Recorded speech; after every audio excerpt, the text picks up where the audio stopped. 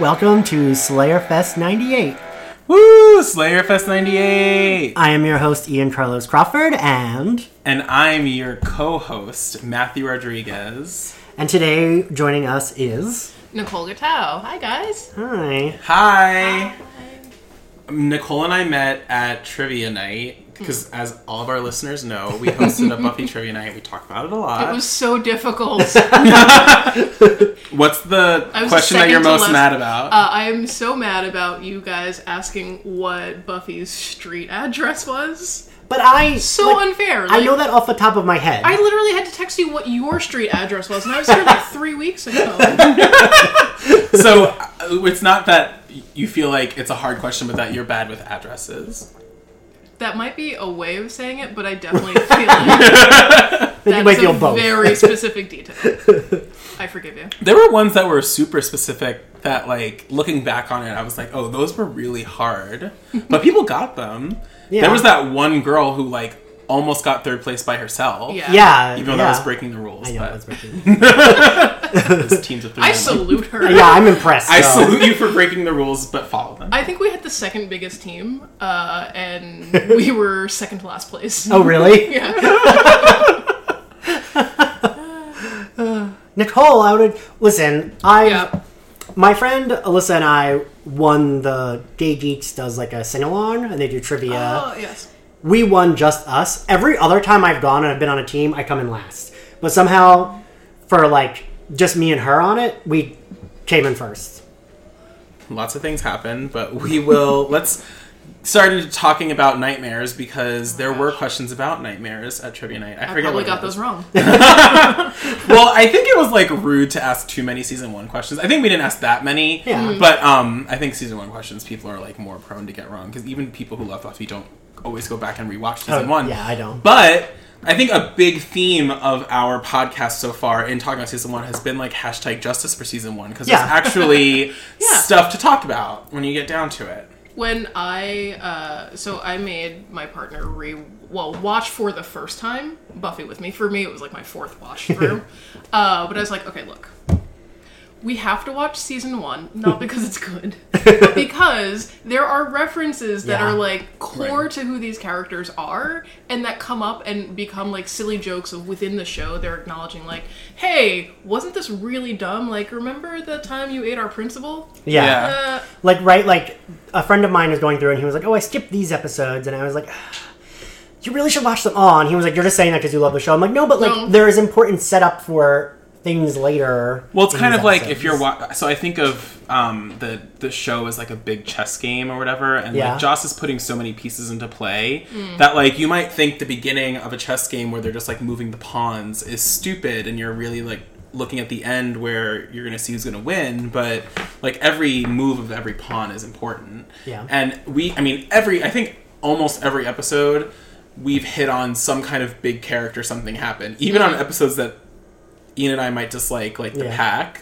Yeah. They're still important. Aww. I just referenced it. It's so good. So there's even like, you know, opinions and controversies about like early episodes too, about what's good or... I mean, I think we really... Did you like Teacher's Pet or not like Teacher's Pet? No, I don't like Teacher's Pet. I don't like Teacher's Pet either, but there's also a lot in there that's useful for later on. So. Yeah. Or just a plot point, like Xander has really bad luck and has historically always had bad luck. Yeah. Right. And just like every relationship thing will fail for everyone. Like, which we've talked about in I, Robot You, Jane. Is it? Oh, it's the end of that episode where they're like, he references the bug and she references Malik, and they reference Angel as like the beginnings of like every relationship will fail. Like, well, that episode ends with them saying like, you can draw a straight line from that to Anya getting slashed. My baby. So I do like Nightmares.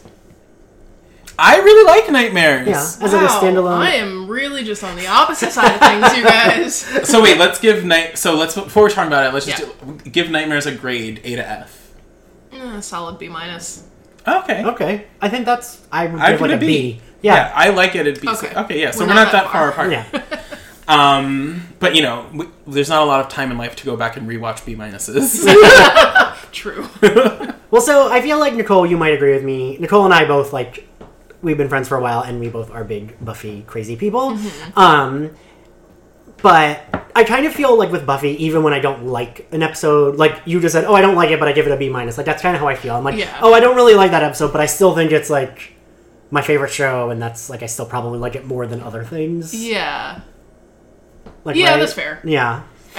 Like, I would choose to watch Nightmares over, like, probably, like, starting a new show that I'd never watched before. It's like, do I watch Nightmares or, like, this brand new show that I'm not sure I'm gonna like? Like, I'd be like, okay, I'll watch Nightmares. Yeah. But yeah, what don't you like about it? I mean, so this is the problem with a lot of the early season episodes, is that it's kind of slow. Like, it is slow. Yeah. But I think that there's... First, I actually think Nightmares is super dark for a Buffy Season 1 episode. Okay. Like, can we talk about a coach beating up and putting a little boy in the hospital because he didn't do well on a game? Okay. Like, that's dark. And also, the first several times I watched it, I did not think that was the kind of darkness that they were hinting at. I thought that they were setting up sort of like an improper relationship with the boy. I actually remember. I thought afraid of him in a way that was like, oh, what's going on here? Yeah, I can see that. Yeah, but like you, I also saw that there's the potential as I rewatched it for it to be like Law and Order SVU territory, but like, and then it was almost there, but still like.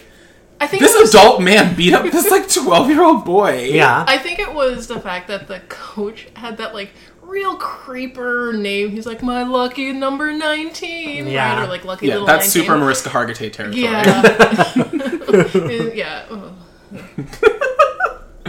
But then, and also, I thought that the monster, which we talked about in the first season, they really don't give demons names the way they do in later seasons. Like, they're like, this is the Gnarl or the Babadook. Like, they're just like, oh, this is a random demon that has manifested. Yeah. So they don't really explain what this fantasy nightmare demon is. I guess it's like how the little kid sees the coach in his nightmare. Yeah. But like, it's really interesting that this is the first time that Buffy's like, I can't fight this thing. Like, she's really like, it's too strong for me. It's too big, blah, blah. And I think that's also really interesting. Because, I mean, Buffy's not a great fighter in Season 1. Yeah. Right. Like, maybe Season 7 Buffy could have fought this thing since she fought an Uber Vamp. But, like, she really can't fight it.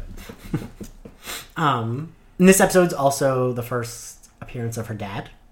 Who, like, has random appearances throughout the show. That is so devastating. Yeah. Like, the dad scene. Yeah. Oh, well, in the beginning when you realize you're going through Buffy's worst nightmare, and it's her dad not showing up for her. Yeah, I know. So sad. Well, and you also, this is the first time that comes true because he stops. Well. Yeah, this is the first time Buffy meets the Master. Also, yeah. Because she. Wait, do we all call the Master Fruit Punch Mouth? I've been thinking about Fruit Punch Mouth so much lately, but it's also because I saw a funny meme that was like, oh my gosh, I have to look back in my tweets and find it, but it was someone on some show called someone Sangria Mouth. Oh, it was from Happy Endings. Did you see I tweeted that? Oh, no. There's an episode of Happy Endings where someone calls someone Sangria Mouth, and so they put the Master in it, and on Twitter they were like, there is only a small subset of people who love Happy Endings and Buffy who will get this, and I was like, that is me. That is me content. Oh, yeah. I like that. I noticed that they toned it down at the beginning of this episode because he's still trapped in his like underground mouth cave. But first season effects, man. Whew. Yeah. My favorite is the like, it's nighttime in the cemetery across the street from the school. Yeah. Like, it just looks so weird. Yeah. There's so many times. Well, later, like in Restless, right? In the director's commentary, which I bring up a lot because I watch the director's commentary on all the DVDs. I can never get into watching director's commentary. In the director's commentary for Restless, he talks about how often they made use of just like sets being near each other, and in Restless, that's why they move from one place to another, and it's random. It's because the sets are close together. Because it's actually that's how it was. Right. So I wonder if at all if like that was part of that, where they were just like, oh, the cemetery is next to Sunnydale. It's not. It's not. No, it's not. Okay. I forgot that you've been there. Sorry. Because do you want to bring up Kate Blanchett too? What else do you want to? Wait, you've been there too, right? It's in Torrance, California. Yeah. And also, I love all like Buffy's not the only '90s thing that I love, and pretty much any teen movie. Oh my god! Right? Yes, was shot at that high school. I've even started to see it again, like old, like now. Like no, like when I watch old movies, I'm like, this is clearly the same in Torrance where they filmed Buffy. Yeah. Because, like, she's all that. That's how Sarah Michelle Gellar and Freddie Prinze met, because they filmed at the same high school. That's why she makes a cameo. Wait, really? She makes a cameo, and she's all that. She has, like, one line. That's adorable. In the, like, cafeteria scene. He's going around to, like, serve all the, like, pretty older girls. The younger. I think he's, like, a freshman. It's, like, the younger brother. And she's one of the girls he goes up to. And she's like, no, thank you. And that's it. Oh. And it's because that's how she met Freddie Prinze, yeah. Wow. Fun fact, yes. Wow. Yeah, across the street from the... So... They don't show it that often, how big that campus is, right, Nicole? It's, like, huge. And across the street from the school, it's, like, a weird drive-up, round circle, like, land across the street from the school. Which is where they sit after she's been kicked out of school in season 3. Because one of my favorite... I forget what episode it is. It might be Faith Open Trick, where, like, she has a crush on Scott, and he walks by and she smiles, and Xander's like, oh, I saw a little half smile, you slut, and she punches Xander. They're, like, sitting in that little promenade area across from the school. Anyway. Very well cataloged in your mind. Listen, it was, like, the happiest moment of my life. So Nicole and I both work with Geeks Out. And Amber, who is wonderful, that also works with Geeks Out, brought me there when I was in LA. And it was literally, like, one of the happiest moments of my life. Wait a minute. Can we go there and do an episode from there? Yeah, you don't bring me anywhere nice. You paying for my ticket? You don't know if I got it like that. That's true. I don't know if this is cheating to talk about this, but so when I saw the Buffy High School in actual Sunnydale, it was more or less a drive-by because it's actually kind of out of the way from where my parents live in California. But the shooting location that I did get out of the car for and walk all around in Southern California was the set for Roswell, and I made my mom take me to lunch at what was the Crashdown Cafe. So I'm just saying, you're not the only one who does embarrassing, like, LA touristy things. And, like, especially if you don't live there, like, like, I was just telling, the other day I was saying how, like, Seinfeld's one of my favorite, like, early 90s, like, sitcom-y TV shows. You like Seinfeld? I know, right? It feels, like, off-brand for me, but, like, yeah. But I've never been to that diner, but I've been to, like, it's on 96th Street. Like, I don't know if you mean that isn't like, why would you be there? No, I mean, like, it's easy to get to. Yeah. So, like, my friend Adam and I decided that, like, next time we have, like, lunch or dinner, we're going to meet there. Because he's been there, and he hasn't even lived here a year, and I've lived here 9 years and haven't been there.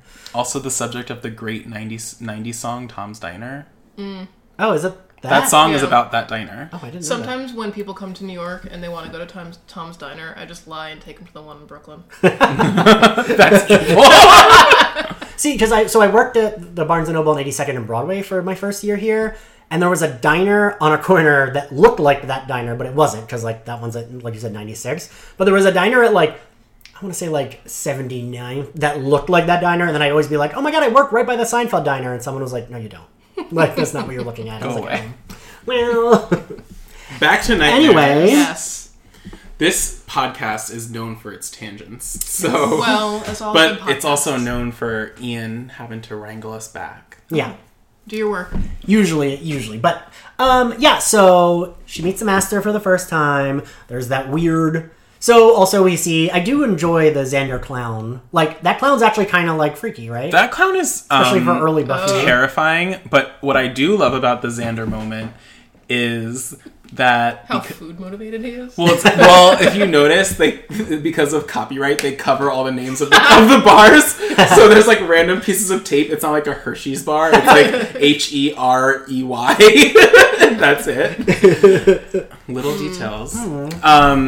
But yeah, no, that clown is terrifying. And also, have you seen the It trailer? Oh my god. Just say yes or no. We won't get off on that tangent. It's very scary. I don't need it. The trailer scared me. The trailer is very scary. But yeah, no, the clown thing is scary. And then we have Willow being, like, in Madame Butterfly, I think it is. Oh, is it Madame Butterfly? I don't know. I mean, she's in a kimono. Oh, right. That's what I thought. It's Madame Butterfly. I have 2 degrees.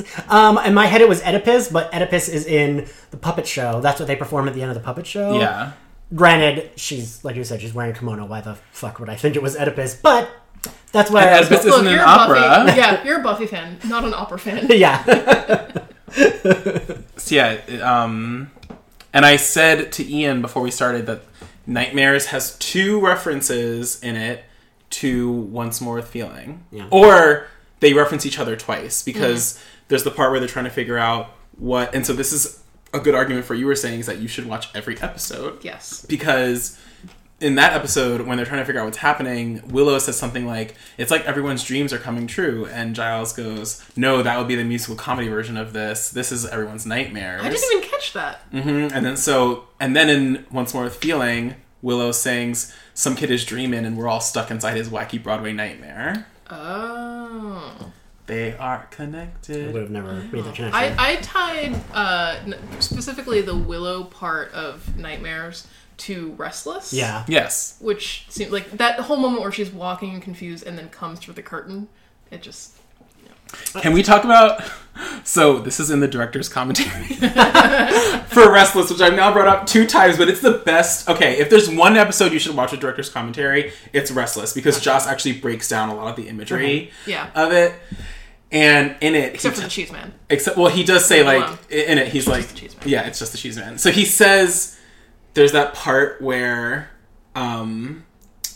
Willow and Tara are talking with each other in the curtains. And he's like very like we know. He's like that's the very literal one. Like they're in between the red walls together, and the 2 of them has never been subtle. Yeah. I know, and it's like spread beneath my willow tree. I know, and I'm just like, Joss, do you not know how to write like about women's bodies? You're just like, well, they're in red curtains. My mother will still embarrassingly admit that she never got that they were supposed to be together. Adorable. She just thought it was like, oh, Willow's new friend. Wait. And like my mother with an out gay son and like knows all of my gay friends, my mom's always like, oh, I never got that. Wait, like, but how much did she watch? The whole thing? My mom watched... No, she didn't get it until like in...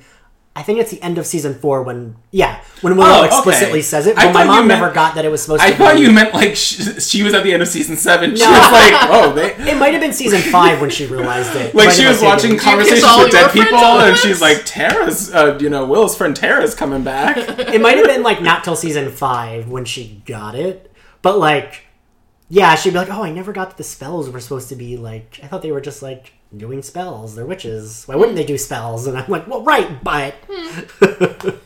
I mean, also, this is my mother. When I was visiting home last time, we were watching Bring It On, and my mom recognized Faith. My mom was like, oh, that's Faith from Buffy, right? And I was like, yeah. And, like, I haven't seen Bring It On in forever, but there's a scene where, like, her and Kirsten Dunst's character have a sleepover and they sleep in bed together. And, like, there's clearly tension because Kirsten Dunst has a crush on... Is it Jesse Metcalfe? Brother. Yes! Yeah. Who dated Azealia Banks recently. Go ahead. He's, like, terrible, but I think he's hot. So hot. Yeah. But so my mom goes, oh, they're a lesbian couple, and she's jealous that Kirsten Dunst likes her brother. And I was like, you are reading way too much into Bring It On. No, but also, like, your mom is a low-key, like, queer teenager who's looking for the queer storyline in everything. Oh. It's like, yeah, no, that's great. Yeah, also Bring It On has Glory in it as well. And... Wait. What? Who's Glory? She's one of the cheerleaders on their That's squad. right! And the chick that's Cordelia's friend in The Wish, who gets put in the machine and, like, blood drained, who's also in Can't Hardly Wait. She's in Bring It On, too. There's a lot of Buffy people there. So anyway, getting back to bringing us back to Nightmares. Yeah. So, yeah, Buffy turns into a vampire, which is, like, a weird thing.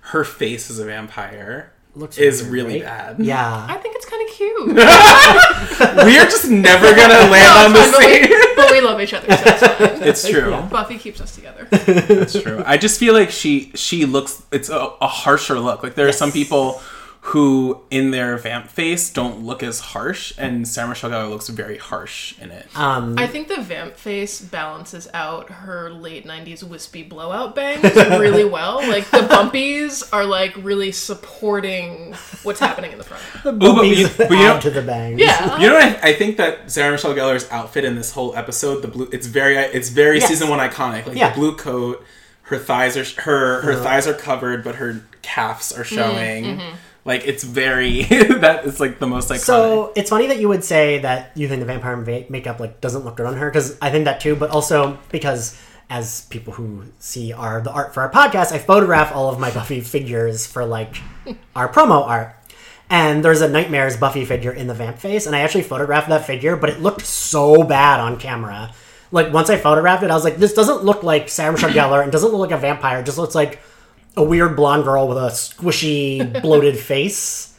Like, the figure, once I, like, photographed it, just looked like nothing. So I didn't use it, but... Who do you think looks best in vamp face? I think Willow looks really good in vamp face.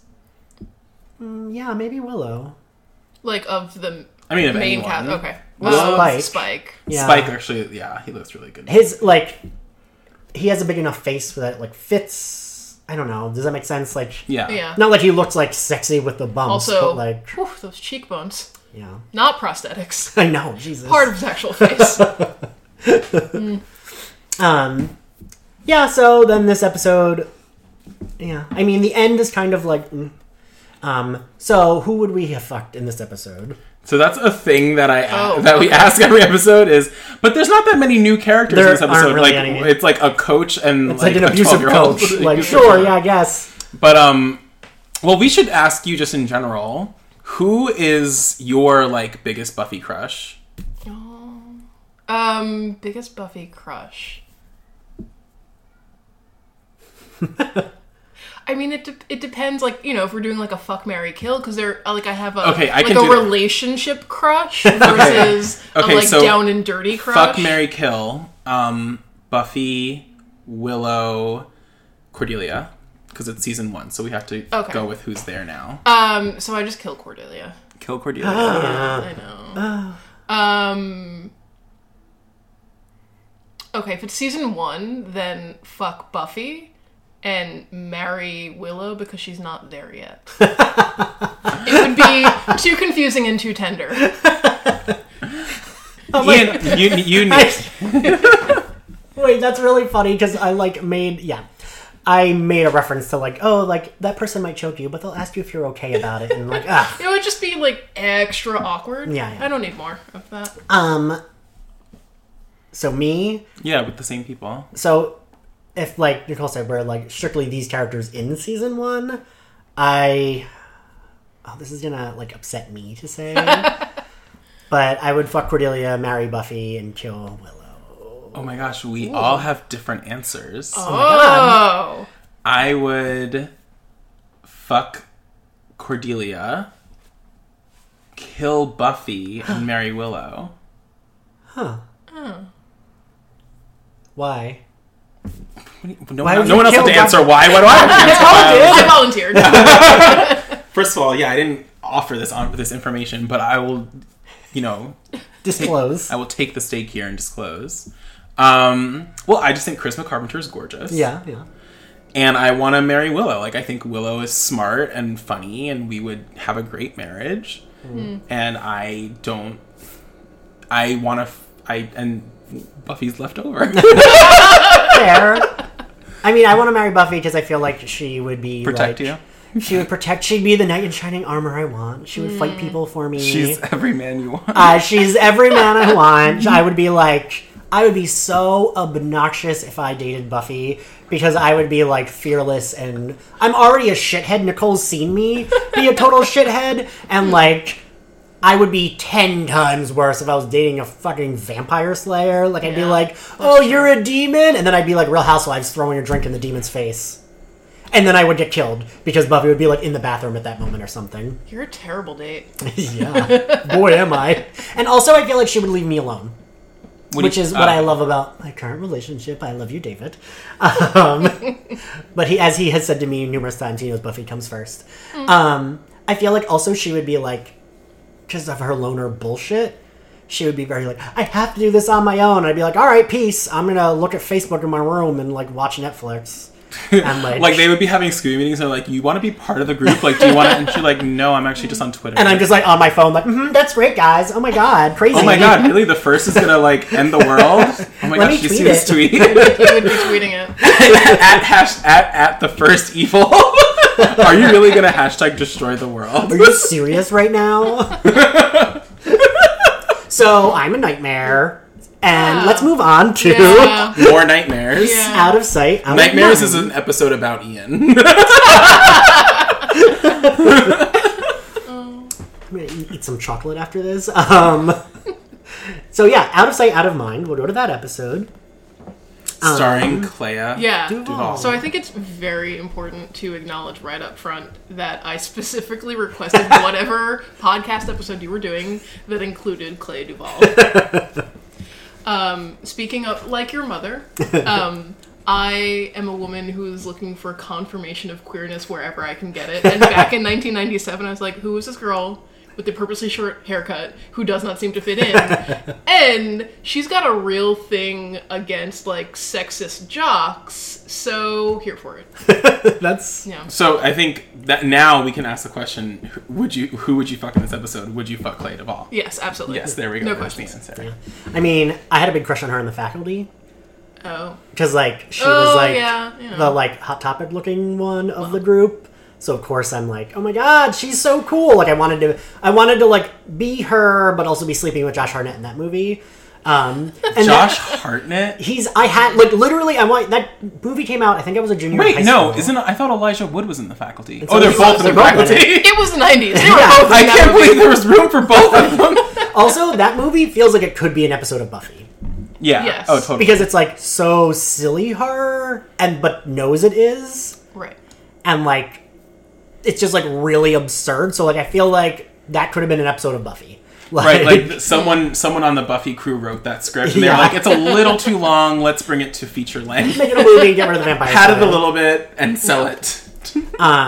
Yeah, so I always thought Clea Duvall, like, I remember, like, literally doodling drawings of Clea Duvall in my notebook from The Faculty, because I thought she was, like, so cool. There's never been a movie with Clea Duvall in it that I haven't wanted to fuck her. And speaking of Torrance High School shooting location and She's All That crossovers, she plays the doodling, like... She is the, like, reject friend who gets, like, clown makeup painted on her face at the end. Yeah. Okay, so this is a weird thing. I get She's All That and Carrie to The Rage mixed up. No. Stop. So in my brain, that happens in Carrie too, Incorrect. where Clea Duvall plays the artist who gets the clown makeup. That's That's so... I don't know so why. random. Yeah. I don't know why. Like, I can get understand if mixed you're like, I get She's All That, and, like, another teen up. Like 10 movie. Things I Hate About You. Right. Like, Right. I don't know why those two movies are the ones I get mixed up. I have, like... She's All That is Jennifer Jason Leigh, right? No. Rachel Lee Cook. Oh. 3 names. Lee is one of them. Yes, Lee You're is one of forgiven. them. See, that's how that works. That's when you can, like, mix things up. When it's Jennifer Jason Leigh and Rachel Lee Cook. Yeah. Also, No, and I actually didn't even mean Jennifer Jason Leigh. I meant... what's the name of the girl who plays Josie and the Pussycats? Rachel Lee Cook. Also her. Okay. Yeah. Okay. Yeah. Okay. I'm here with you now. Yeah. We're all here. Yeah. So this episode, which they do reference in season 7, which I like, isn't Buffy, like, slaps someone? Also, when Oh, yeah. when things start going bad at the high school and she's guidance counseling and a bunch of students start having the same Right. like hellmouth experiences, one of them goes invisible. Yeah, Right. she says, like, I see you, I see you. Yeah. So I appreciate that. I like that there was, like, a callback to this episode. I do...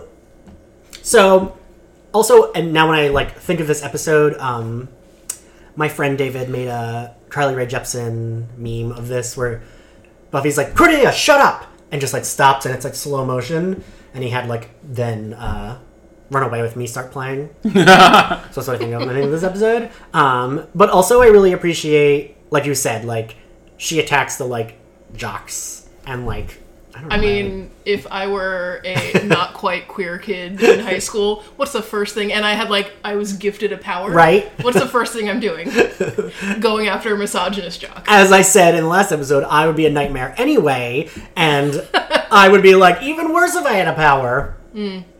Also, she lives above the band room and is a flautist. Like, literally everything about this episode is the gayest. A flautist? Yeah, because, like, when Buffy sneaks up, she sees, like, the footprint at one Yeah. point. She's, like, Yeah. trying to track her. And she goes into the little, like, hovel above the band room. And it's, like, sheet music and a flute. Yeah. And, yeah, like, all of her stuff. Yeah.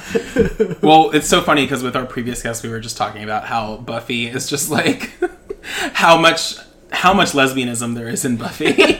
And this episode is just like so, it's not even undertones anymore. It's overtones. And, but also on Clea Duvall, I don't love Clea Duvall, but I love her in But I'm a Cheerleader. That's like the best, that's the Clea Duvall that I love the most. Her and Natasha Leone. Never been a thing I haven't loved. Her and Natasha Leone are like Magic. Relationship goals.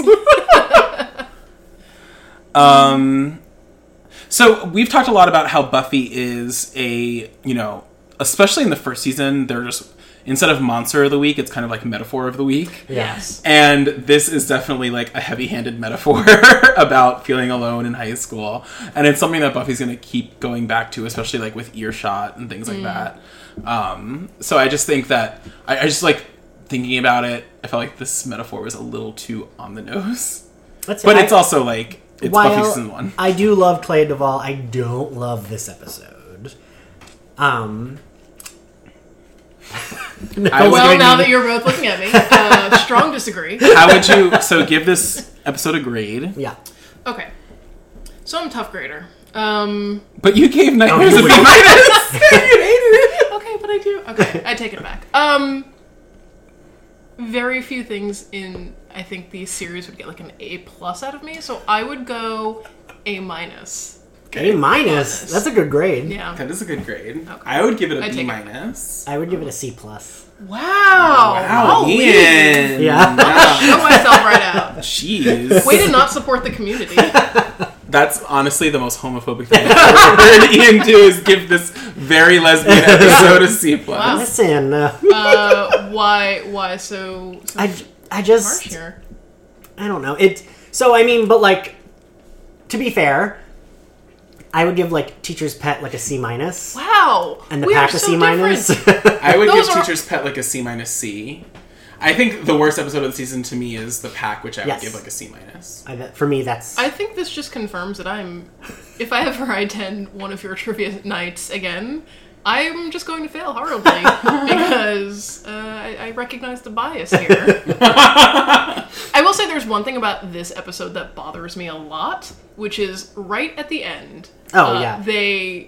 After they've like caught her and they're bringing her invisible self, like the FBI shows up. Yeah. And they show up in the end of the third act. Yeah, it's like... It's right before that last scene before credits.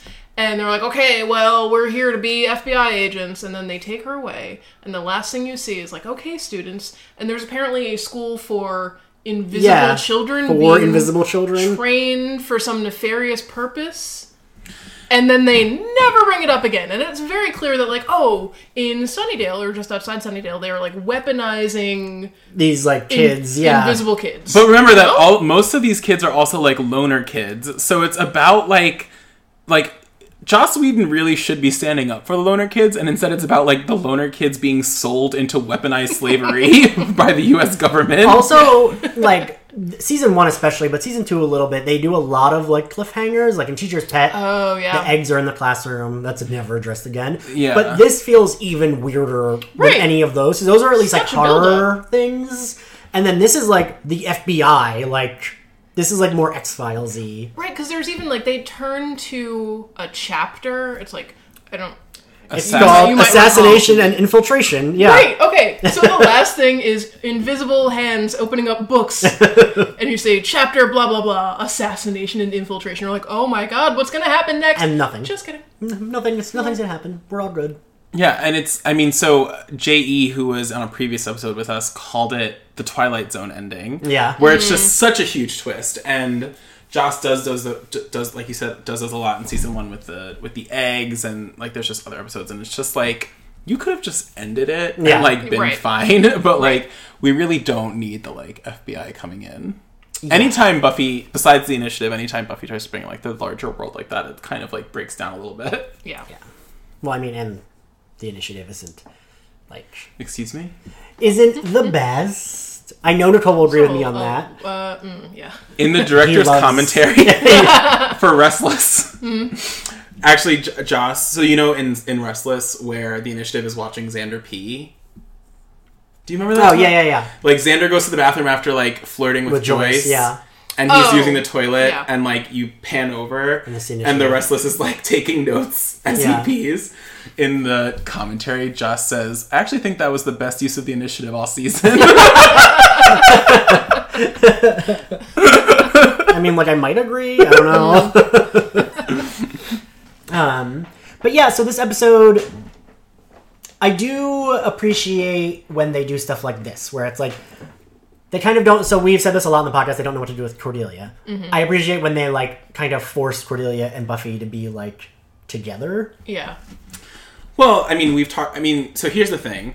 When they're doing episodes that are about high school as metaphor, Cordelia seems to fit more seamlessly into the narrative, because Cordelia as the, like, popular girl who's mean is so much a part of high school mythology. Yeah. So she actually makes more sense. She actually makes a lot less sense in the main episodes, where they're just kind of like, oh, I guess we have to have her complain about wearing a knockoff dress, like someone wearing a knockoff dress in one line, because we need to pay Charisma her salary and have her earn it. Like, when there's actually stuff for her to do that's about, like, bullying and being mean to people, it makes sense for Cordelia to come in. We didn't even talk about in Nightmares when Cordelia, I thought that's like that hysterical scene where Cordelia gets the big poofy hair, and she's like, I'm not even part of the chess club. And, like, they're making her join the chess club. It's great. I mean, by the end of this season, they more solidify Cordelia, like, she helps Buffy, like, at the end, when she crashes her car into the, like, school to, like, help them get away. So, like, I feel like season 1 very much, like, Cordelia's like, oh, when they do the high school metaphor, they know what to do because she's mean. Yeah. But, like, when they do, like, the Angel episode, like, they don't really, like, she doesn't fit that well, but at least, like, by season 2, it makes sense that she at least, like, is friendly with them, but still kind of mean, but, like, can sometimes be part of the group. Yeah, honestly, I didn't like Cordelia until she went to Angel. Oh, really? Yeah, I just... That's fair. I mean, we have some different opinions. But I do think she has, like, that's where they give her, like, a great arc. Yeah. I think she has, like, overall one of the best arcs. Oh, absolutely. In the Buffyverse. In the Buffyverse. She feels very flat. Like, I feel like a lot of the time she's just there to be the mean person pushing things. Well, we have to have several episodes that are just about individual characters, and I think we're going to do that. We talked about having a Xander episode, but we need to have a Cordelia episode, because I love talking about Cordelia too. I think that in season 1, until Prophecy Girl, they don't know what to do with her, and that she has an innate goodness that Joss Whedon is interested in, because he's interested in her being a mean girl who's actually innately good, and is just keeping up with the Joneses in that way. And then, like, once she helps Buffy, you know, and when she was bad in the beginning of season 2, she comes back and she's like, when are we gonna fight monsters? And they're like, Cordelia, you want to say it a little louder? Like, and, like, she I think she's in search of a purpose, like so many of us are in high school, and so when she helps Buffy, she feels like she's, like, going toward that purpose. Well, like, I feel like also in season 3, they make that, like, she gets that side plot of, like, being her dad, like, went bankrupt, and, like, that's where they start to, like, and then on Angel that carries over, and that's, like, the start of her actually having, like, a character arc. Yeah. I would say. I would hard disagree, because the beginning of her having character arc is when she hooks up with Xander. She hooks up with Xander and has to stand up to Harmony and chooses him in front of everyone. That's fair. That's fair. I can see that, yeah. Yeah. Yeah. I forget what exact episode that is. It's not What's My Line. That's when they first... She doesn't stand up to Harmony till, like, The Wish. Oh, right? It's Bewitched, Bothered, Bewildered, because he puts a spell on her and then, like, It's moments like this that I realize, oh, I'm not the super fan I thought. You can keep talking by episode title. I told Ian, I don't know if it was on the podcast, have you ever been to, oh God, what is it called? Have you been to, what's that website where you can take Sporkle? Have you ever been to Sporkle.com? I never heard of it when he told me. Oh, well, it's like quizzes. Yeah, but a lot of them are just like, can you name all of these? And, like, it was like, can you name all 150 Pokemon? And blah, blah, blah. And one of them was like, can you name all 144 Buffy episodes? Oh my God. And there was a time in, I want to say, the end of high school, beginning of college, where I was probably mostly college because I was, like, procrastinating from doing exams and stuff. Sure. That I was able to name all 144. Wow. But that talent is no longer with me. I've lost it. So I'm gonna get really real. I used to Ooh. Have I said this? I might have said this on podcasts before. I don't know. I'm such a fucking nerd. I used to have... So in high school, my friend had given me Buffy stationery set. Adorable. And so lots of times with my group of friends, the like metaphor is, oh, I treat those like I treated stickers. Because when I was a kid, I never used my stickers. I was always saving them for something perfect and would end up never using them. And then my parents' basement flooded and all of my stickers got ruined, which is like a metaphor for my life. I'm like, ooh, let me keep all of this for something perfect, and then it all gets shit on. But like, and because like, oh, because I'm stupid, that's why it happened as well. Because it's like, why didn't you just use them? So like, that's what I was doing with this Buffy stationery. And then once all the DVDs came out and I was able to like catch up on episodes I had missed, I made lists of every single season in that, like, I wrote, like, every episode and would rate them and, like, put them in order of, like, my favorite to least favorite. Oh. Yeah, so a couple of things. We might disagree radically on which are our favorite characters, episodes, motivations, pretty much anything in the Buffyverse. But we were apparently the same child. Oh my god, that makes so much sense that you would also be like that, yeah. Yeah. Well, I think that instinct coupled with an antisocial behavior, and Buffy is why I became a librarian, because I can just organize things until they're perfect. I never have to talk to anyone. Yeah, so I love that. So when you were talking about that, Ian, it was because we had talked about this via text.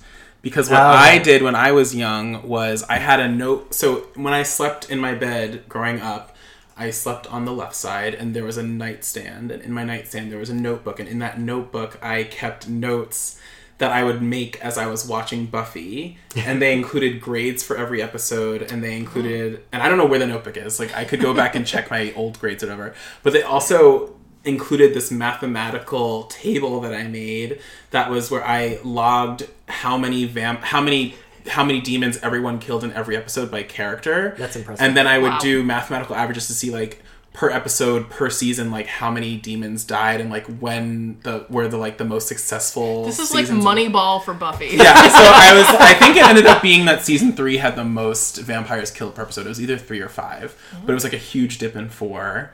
And then, like, 6 and 7 weren't as big. I mean, unless you count, like, all the Uber Vamps dying as, like... but I think, like, 3 was the one that had, like, the highest, like, per episode vampire killed average. Huh. I mean, you two are not alone in your statistical Buffy nerdery.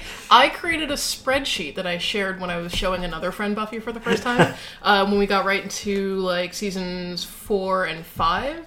And I lined up, in the spreadsheet, it was characters and episodes, and I organized all of the crossovers so that to help her understand, like, you know, what, because they're right, like when it was on WB and CNN, like you had the back-to-back where it was like Buffy flashback episode leading directly into an Angel with the corresponding flashback episode, or there would be like references. So I made a really excellent spreadsheet that like documented all of this, and like, you know, who gets the most flashbacks. I think it's actually Spike.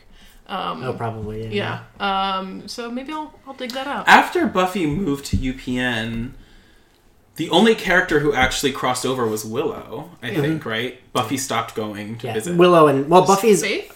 And Faith. Well, and Faith, but... Buffy's only in season 1 of Angel. She's only ever in 2 episodes of Angel, which is insane. Well, Angel does come back to Buffy for season 7. Well, because Sarah Michelle Gellar, to be fair, is true. She was filming The Grudge 2 because there's an Angel episode in season 5. You remember what I'm talking about, right, Nicole? Yeah, where they like see her from afar and it's just someone in a bad blonde wig. Oh. And it's because they wanted her, but she was filming The Grudge 2 in Japan, where they actually filmed it over there.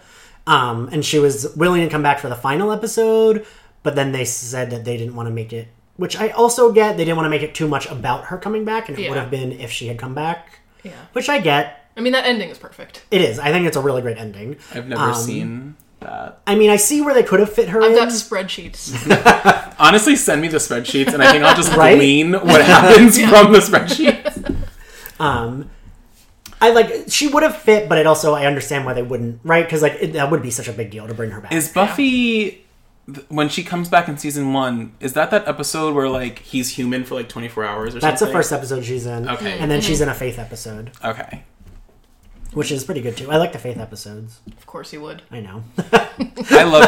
Do you not like Faith? I love Faith. She's not my favorite. Like, I see what they're trying to do. That was like taking a bullet. I'm sorry. I just... It's okay. I feel like, she doesn't, like, I don't really have a connection with her. I feel like she's a bit flat. And also, honestly, it might be I just don't like Eliza Dushku. Matthew was upset.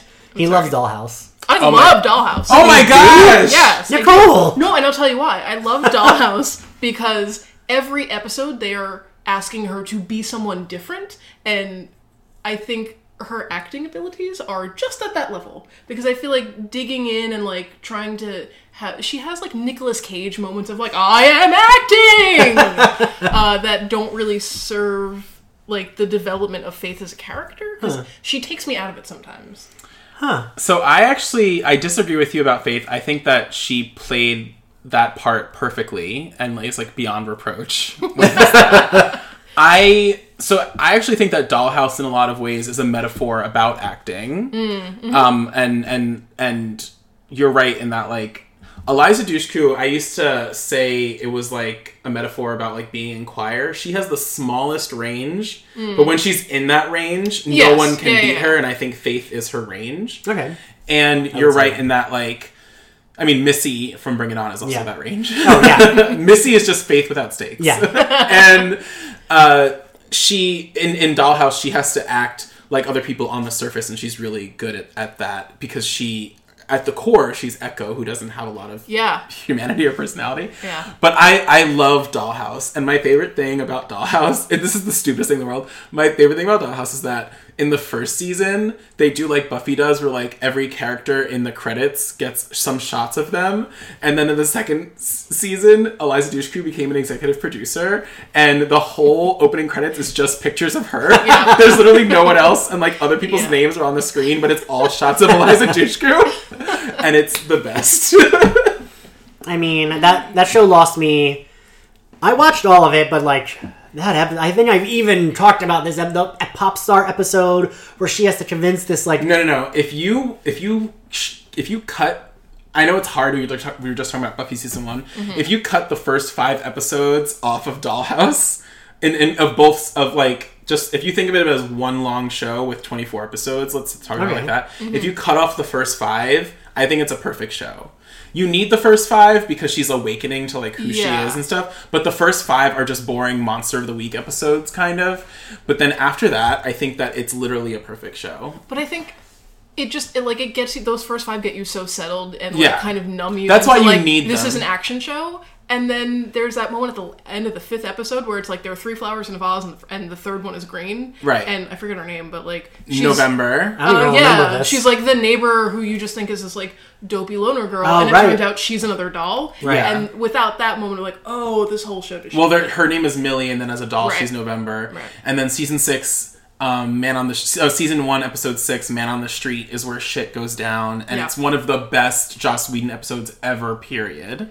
So I've come on your show to announce that I'm going to do a Dollhouse podcast. Just kidding. I will co-host a Dollhouse podcast with you, and we can have Ian watch the episodes and then come talk about them. I just poached your co-host. That's fine. I can do both. I'll be like Joss Whedon, where there was that one year where he was doing Dollhouse, Angel, and Buffy, and all the shows suffered because he was doing 3 of them. Firefly, Angel, it's Firefly, Angel, and Buffy. Do you guys know I read some quote of his where he said he wanted James Marsden to be on Firefly playing Spike, but them not to say that it was Spike, where like he wanted it to be in a later season of Firefly. They go to a bar and there's James Marsden dressed in a black trench coat and all black clothes with the blonde's hair like swooshed back, and like they just don't say what his name is, but like they meet him. Oh, right. Sorry, I was like, but that makes sorry, he's ageless. Go on. Yeah, and how like much I would have loved that. Yeah. Well, dreams. Yeah. Do we have anything else to say about Buffy?